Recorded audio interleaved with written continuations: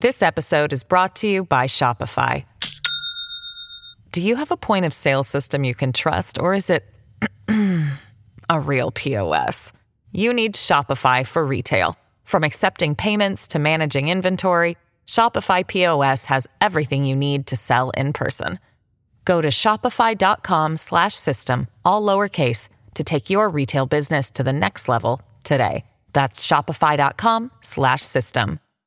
Hello, everybody. This is Marshall Poe. I'm the editor of the New Books Network. NBN listeners like to read books and buy them. So we thought we'd tell you that right now, our friends at Princeton University Press are having a remarkable site-wide sale. You can get 50% off books, including ebooks and audiobooks, with the code 50, F-I-F-T-Y, at checkout until May 31. You can save some real money on Princeton University Press books. I encourage you to go there and check it out. Hello, everybody. This is Marshall Poe. I'm the editor-in-chief of the New Books Network, and I'd like to tell you about a terrific podcast called Time to Eat the Dogs. It's hosted by Michael Robinson, a historian, and it's about exploration. Now, if you're clever, and I know you are because you listen to the New Books Network, you can probably figure out why a podcast about exploration would be called Time to Eat the Dogs. Well, Michael has interviewed many scholars and historians and researchers, and he even interviewed an astronaut about their books about exploration. You can find Time to Eat the Dogs at timetoeatthedogs.com. What else? You can also find it on iTunes. As I say, we really love this podcast at the New Books Network, and we love it so much that we're going to republish some of Michael's excellent interviews. And if I would just stop talking, which I'm going to do presently, you'll be able to hear one of those interviews. So I'm going to stop talking. At almost the same time that the explorer John Franklin went missing in the Arctic, another explorer, Ludwig Leichhardt, went missing on an expedition crossing Australia. In both cases, these explorers made their greatest impact on the world after they disappeared.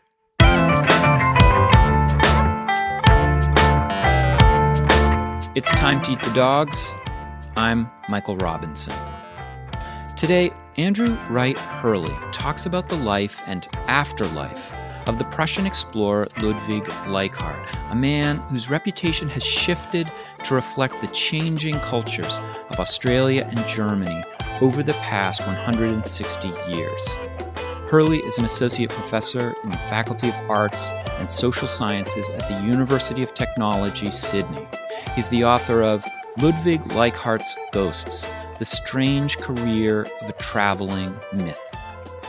Andrew Wright Hurley, thank you for talking with me. Thank you, Michael. So Ludwig Leichhardt is a Prussian man born in 1813.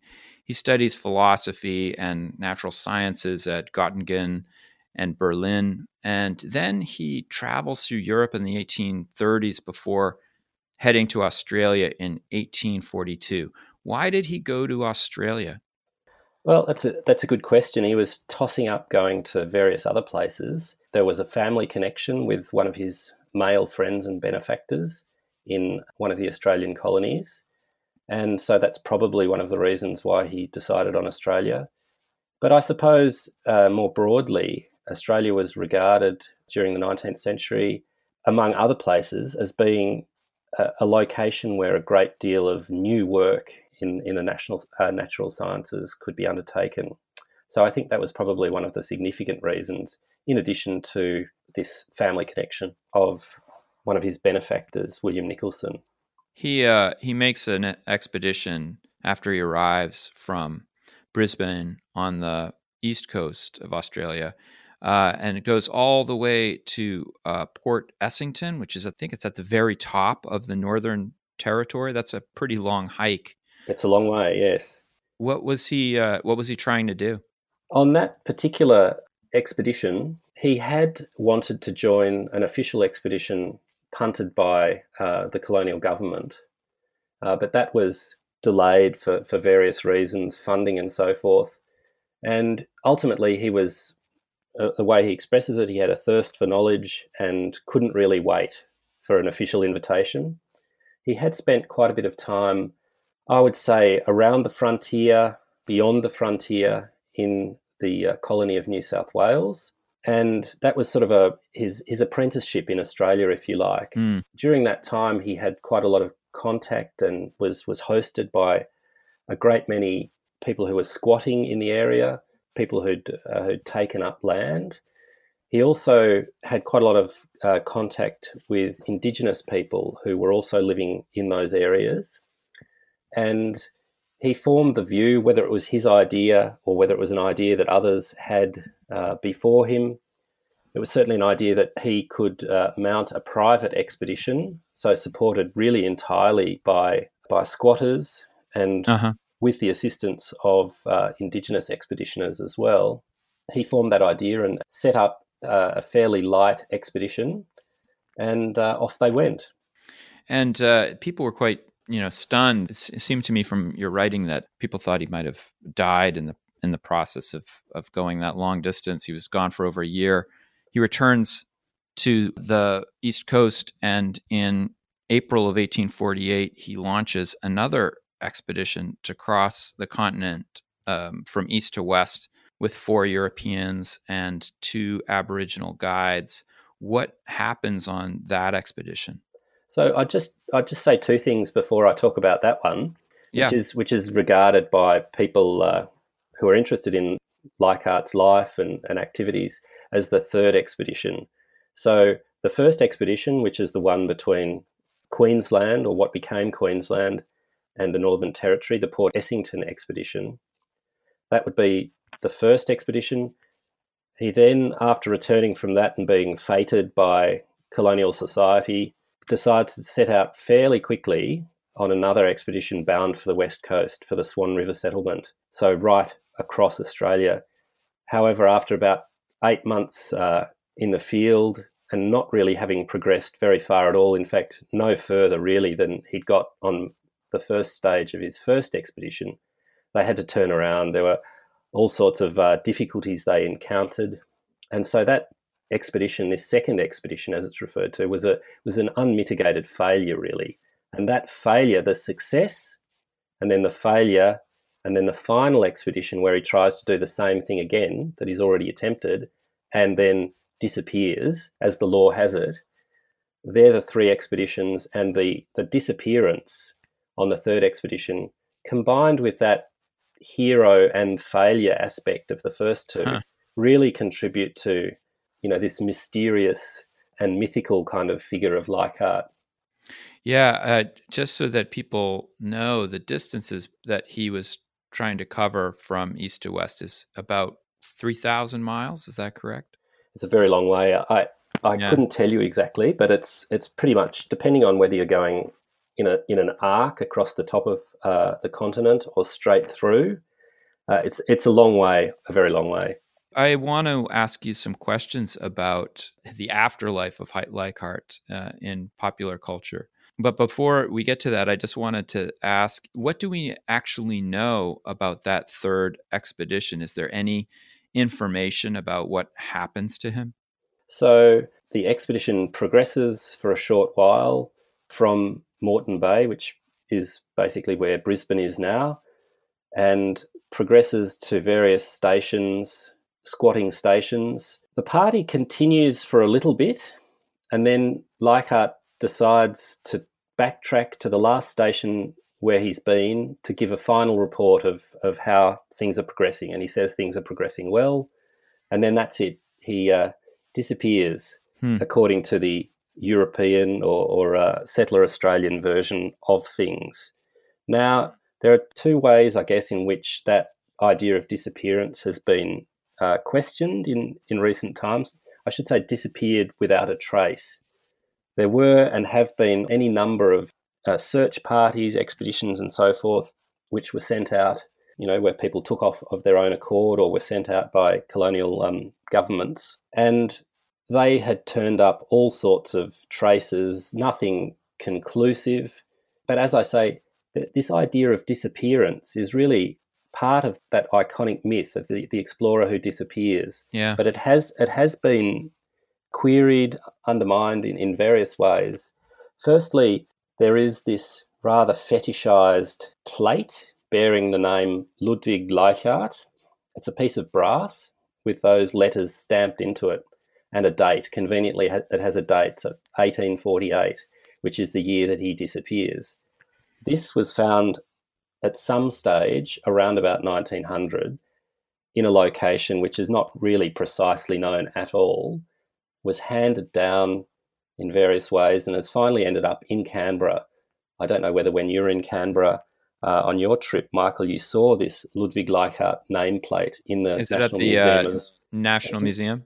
It is at the National Museum. Yeah, I saw it. So this is a piece of metal which is thought to be the only authenticated relic from that final expedition. Mm.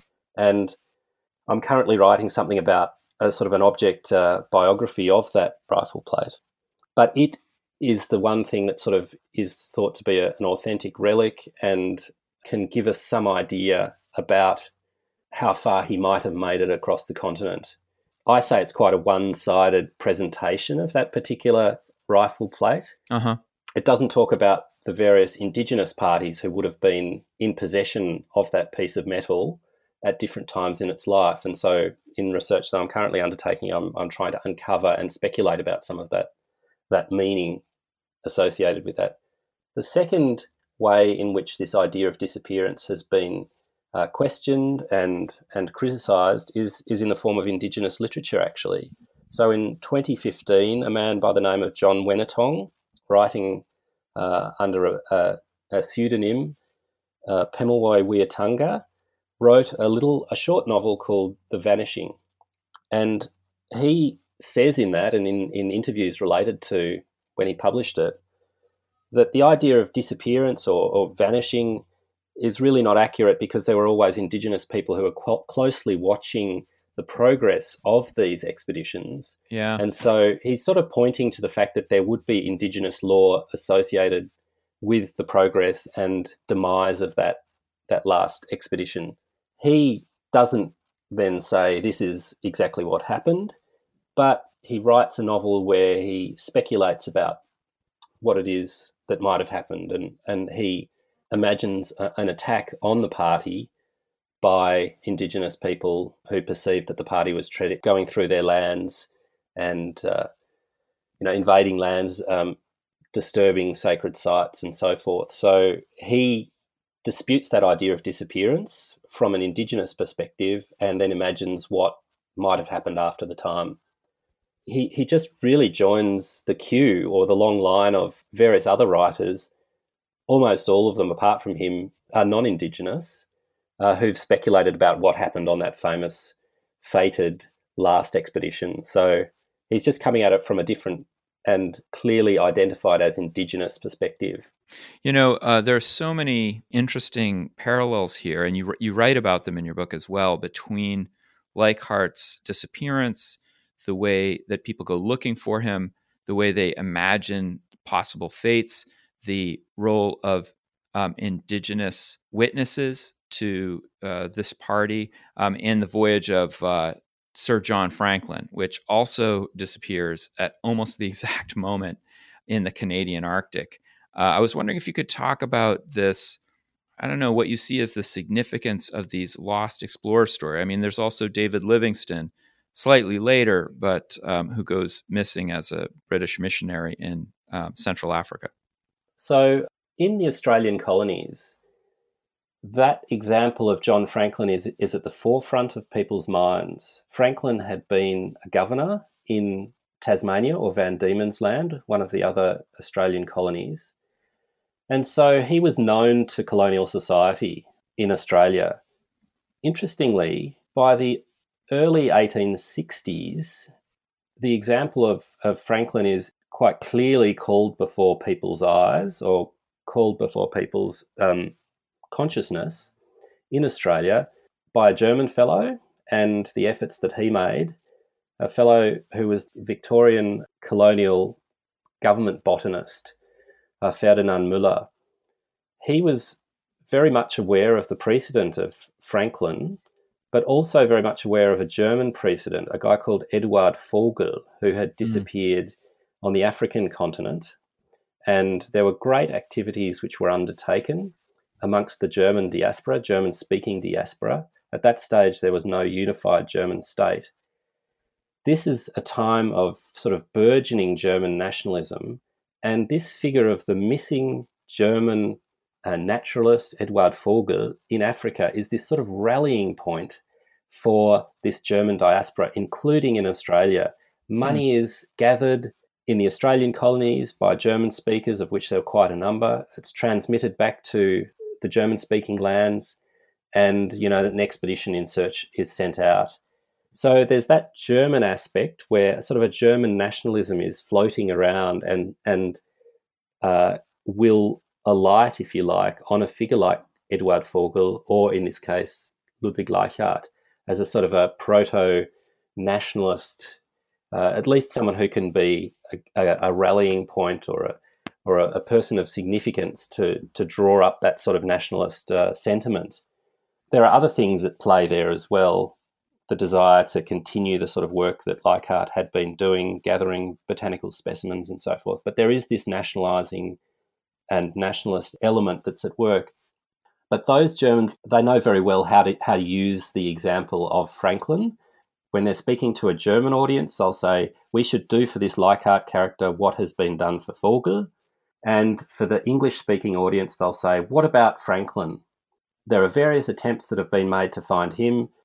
In Australia, in the Australian colonies, people just don't care enough, and that doesn't reflect well. So they're sort of needling incipient Australian sentiment, also, Britisher sentiment in Australia as well. Come on, you need to do something.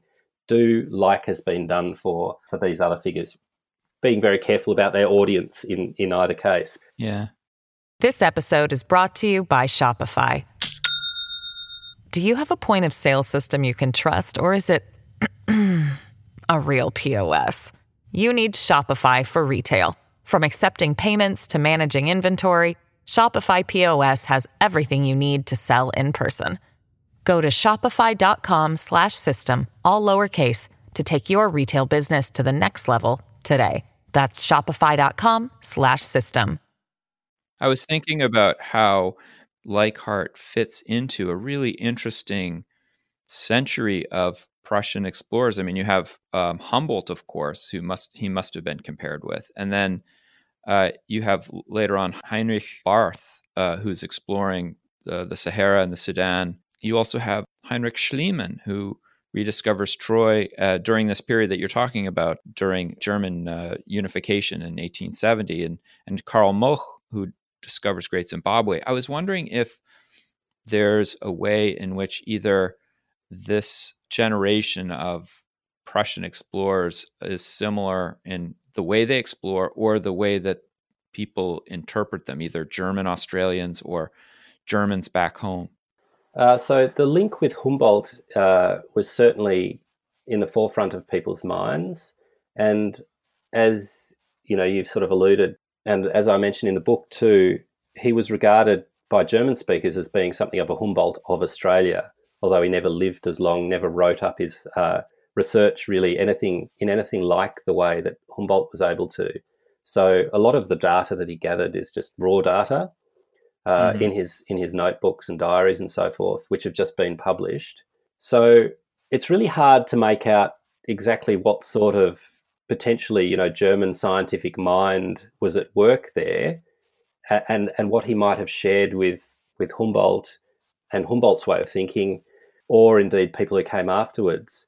However, I would say that in more recent times, so with the desire to publish his raw scientific data gathered in these notebooks, in the commentary by botanists, for example, introducing those notebooks, there is an attempt to say, well, what he is doing, he's making botanical observations, he's making geological observations, he's bringing those things together. And so he has an ecological vision, which is not just, very, very specific in relation to one of these fields, but he's looking at things more globally. And they would say, those commentators, present-day botanists, would say, well, that's actually quite akin to what Humboldt was doing as well. So there is a similar sort of reception story about him to Humboldt as well. So that's an interesting parallel. I suppose things do change when the prospect of German colonisation becomes more of a possibility. So in the 1870s. Until that time, it was often the case that these well-trained German scientists or German-speaking scientists would have to go out into the world in, for example, Anglophone colonies to undertake the sort of new scientific discovery work that they wanted to do. So it wasn't uncommon for German speakers to go to, for example, the Australian colonies, but also other places, join British expeditions in Africa, for example. So the way in which Eduard Vogel, who I mentioned before, or others did. When the prospect of colonies comes in, then the idea is that, well, people could be doing exploration in areas that might become German colonies. And, when the colonies do then get established in the 1880s, all sorts of work can then occur in those places in an easier sort of way. Doesn't mean that those figures who had been involved in scientific work in other people's colonies would get forgotten, though. In fact, we find that they get sort of pulled in some of the sort of lobbying work, and around about that time that there is lobbying going on for German colonies to say, well, look, these people have been more or less doing colonising sort of work in other places already. They can be an example for other people, Germans who might want to go out and join the German colonial effort. So they don't get forgotten, they get pulled in, but in unexpected sort of ways, perhaps. You write that it's not all hero worship of Leichhardt, that there are plenty of people, especially after the catastrophic second expedition, that begin to criticize him, especially Daniel Bunce, who's the botanical collector on the second expedition. And then others pile on after that. Why do you think that Leichhardt becomes a controversial figure, not just a heroic figure? There's been some scholarship, some older scholarship on this, a book from about 1980 by E.M. Webster, who talks about Leichhardt and his friends and foes in the Australian context. And she is more inclined to see the character blackening of Leichhardt as part of a personal vendetta by one of Leichhardt's rivals in the Australian context, Sir Thomas Mitchell, and his descendants. So someone who joined that second expedition, this failed expedition, a fellow called John F. Mann, who was with Bunce on that expedition, and Leichhardt and various others. He publishes, very late in the piece, a hatchet job on Leichhardt. And he happened to be the son-in-law of Sir Thomas Mitchell. So there are arguments that you can make that there's a personal sort of vendetta. Leichhardt did this wonderful expedition between Moreton Bay and Port Essington and really took away the opportunity from Sir Thomas Mitchell.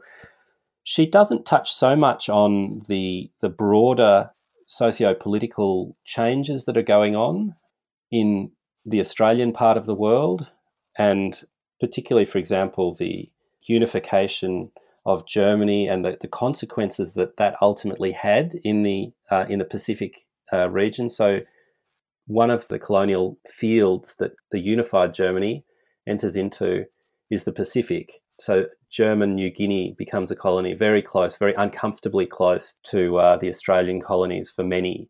And so there are all sorts of geopolitical aspects that pile in as part of what one scholar calls, the Anglo-German antagonism that just goes really from unification and builds and builds and builds into the First World War. And he's attacked for matters of character, right? Character and his ability to command the expedition.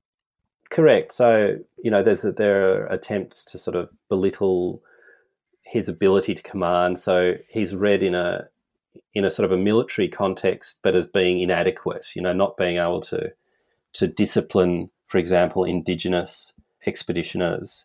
He just sort of gives them too much leeway, too much liberty, and in the view of people like John Mann and others subsequently. So that criticism does sort of coalesce in various areas. One relates to his sort of inability to command, inability to discipline Indigenous people, being a sort of a bumbling fool and not really knowing how to navigate and find his way from one place to another. And also various other things, including his masculinity. There are various sort of snide remarks that are made about the fact that he didn't undertake Prussian military service. So he was regarded as being a draft dodger who went to Australia or to the Australian colonies to avoid that. That gets pulled out. Mann even goes so far as to suggest that he's Jewish, which he doesn't use in a blatantly anti-Semitic fashion, but he's putting it there, which is actually nonsense. Leichhardt wasn't Jewish, but he puts it there, and there are caricatures in his book that he published as well, which sort of suggests that some of these kind of anti-Semitic stereotypes as well. So he sort of puts that there as something else to sort of blacken in an indirect sort of way in that context. One of the things I really also liked a lot about your book was that you not only describe Leichhardt's afterlife as a explorer figure that means different things to different people, but also how he kind of appears in adventure fiction, these adventure novels of the late 19th century, sometimes called Lemurian fiction novels that often feature one of the survivors from the Leichhardt expedition. I was wondering if you could talk a little about that. Yeah, so I mentioned the efforts in the 1860s, concerted efforts that were to send out an expedition, and they culminated in something called the Ladies Leichhardt Expedition, which was, of course, unsuccessful, but they were driven by this idea that all of those years later, so from 1848 to around 1865, there might be a survivor out there. Mm-hmm. The whole party might not have died, and they might have just been in too remote a place, and this person would just probably be waiting to be rescued by a party of hardy Europeans. That idea of a survivor gets wrapped up also in the idea of people being kept in Indigenous captivity. So there are these sort of captivity stories that are feeding into that idea that the survivor who might well be in captivity and needs to be liberated. Did any of them, just as a point of curiosity, feature Leichhardt survivors that had gone native and had become part of the Indigenous community? Yeah, I mean, that is part of some of these stories. There are quite a number of the stories, and that idea of someone who's gone native, that does continue to this day, actually, in different sorts of yarns and utopian little novels. And the idea of someone who might have made a conscious decision not to return to the European settled areas, but to go native, that's very much ghosts around as a possibility. And various people sort of have grappled with what that might signify, whether it's a desire to become more reconciled with Australian place and with Indigenous communities, read it as a type of a critique of the colonial project as it played out in Australia. So yes, they are very much part of the story. Probably a bit later on, there's a very interesting tiny little novel from the 1890s, I think it is, by a fellow called S.A. Rosa, where he is basically a socialist, and he suggests that Leichhardt and other members of the Leichhardt Party have gone native indeed, have started a sort of a socialist utopia with Indigenous people and with Lemurian populations. So the idea there being pre-Indigenous, pre-Aboriginal people who might be a survivor from when all of the land masses in the southern hemisphere were joined up as Lemuria. This is the idea. So in some of them, including this S.A. Rosa novel, there is that idea of going native and forming a sort of a socialist state with Indigenous people and living the good life in a remote location. And this would be a sort of an example for how things could be in the rest of Australia. So yes, that very much is part of the story. One of the things that makes your story so interesting to me is that, Germany itself goes through so many radical transformations. And so Leichhardt is also adapted to these different periods of time. So, for example, you have like a Nazi Leichhardt and then a socialist communist Leichhardt. I was wondering if you could take us into the 20th century just to show how this vision of the explorer changes during and after the war? Sure. So already in the 1930s, there are some sort of attempts to share Leichhardt going on. So it's whilst you might view a period when ultimately Australia goes to war, the Federated Commonwealth of Australia goes to war against Germany for the second time in the 20th century. Whilst you might sort of say, well, there's all sorts of reasons why the Leichhardt in Australia, who sort of identified in Australia and created posthumously, would have to be so different from the Leichhardt who Germans might seize upon during this Third Reich, National Socialist era. And in one of the chapters of the book, I sort of set these two different versions of Leichhardt next to each other and show that there are in some similarities, so that the nationalist frame is very clearly shared by each of those two different locations and sets of authors. And there's also a clear, I mentioned before, seeing him as an inadequate commander or a commander, that same framework is there. So what sort of soldier is this person actually? That question is very much the same question which is being posed on either side of the divide, with a different answer, of course. The Germans, the National Socialist would say, well, he's an ideal officer. He's strong in times of need and is supportive of foot soldiers and all this sort of thing. And in Australia, those who are out to continue that tradition of denigration say, well, no, he's a rubbish soldier. He avoided military service. But the questions that are being asked are the same. Yeah. It is, of course, the fact that there's a polarisation in the value associated with him. So in Australia, it's not the whole story, but it's a significant and prominent part of the story. A book is published which really does him down, a book by a fellow called Alec Chisholm, just a few years after the first proper biography of him is written by an Australian woman, which is actually quite the opposite and says, well, there are various things to admire about this man and about his activities and about his vision for Australia. That doesn't get listened to so much. It gets overshadowed by this book by Alec Chisholm, which is very much in key with the zeitgeist of Australia at war. And it is this hatchet job which is performed on Leichhardt. And then it goes into about 3 different editions and is in print for a long time and continued long after the war to really influence the view that many Australians had of Leichhardt. Yeah. In Germany, that national socialisation of Leichhardt, it doesn't just happen in the form of authors taking this figure and promoting him. There are also various little regional museums dedicated to him that come to the fore. There are radio plays which are published. There's his birthplace, or very close to his birthplace in Brandenburg, is renamed from an unfortunately sort of Slavic-sounding name to Leichhardt. So this place, Trebach, becomes Leichhardt. There are all sorts of things that are going on in that area. So they're partly textual in novels and imaginative literature, and partly other sorts of activities that are going on. Andrew Wright Hurley, thank you so much for talking with me. Thank you, Michael. That's it for today. The music was composed by Zabrat. Make sure you check out the Time to Eat the Dogs website for podcast links and other exploration-related stuff. And if you get the chance, please take a minute to rate and review the show wherever you get your podcasts. It really helps make the show visible to new listeners. And if you want to recommend a guest or make a comment, feel free to contact me at timetoeatthedogs, that's one word, lowercase, @gmail.com. See you next week.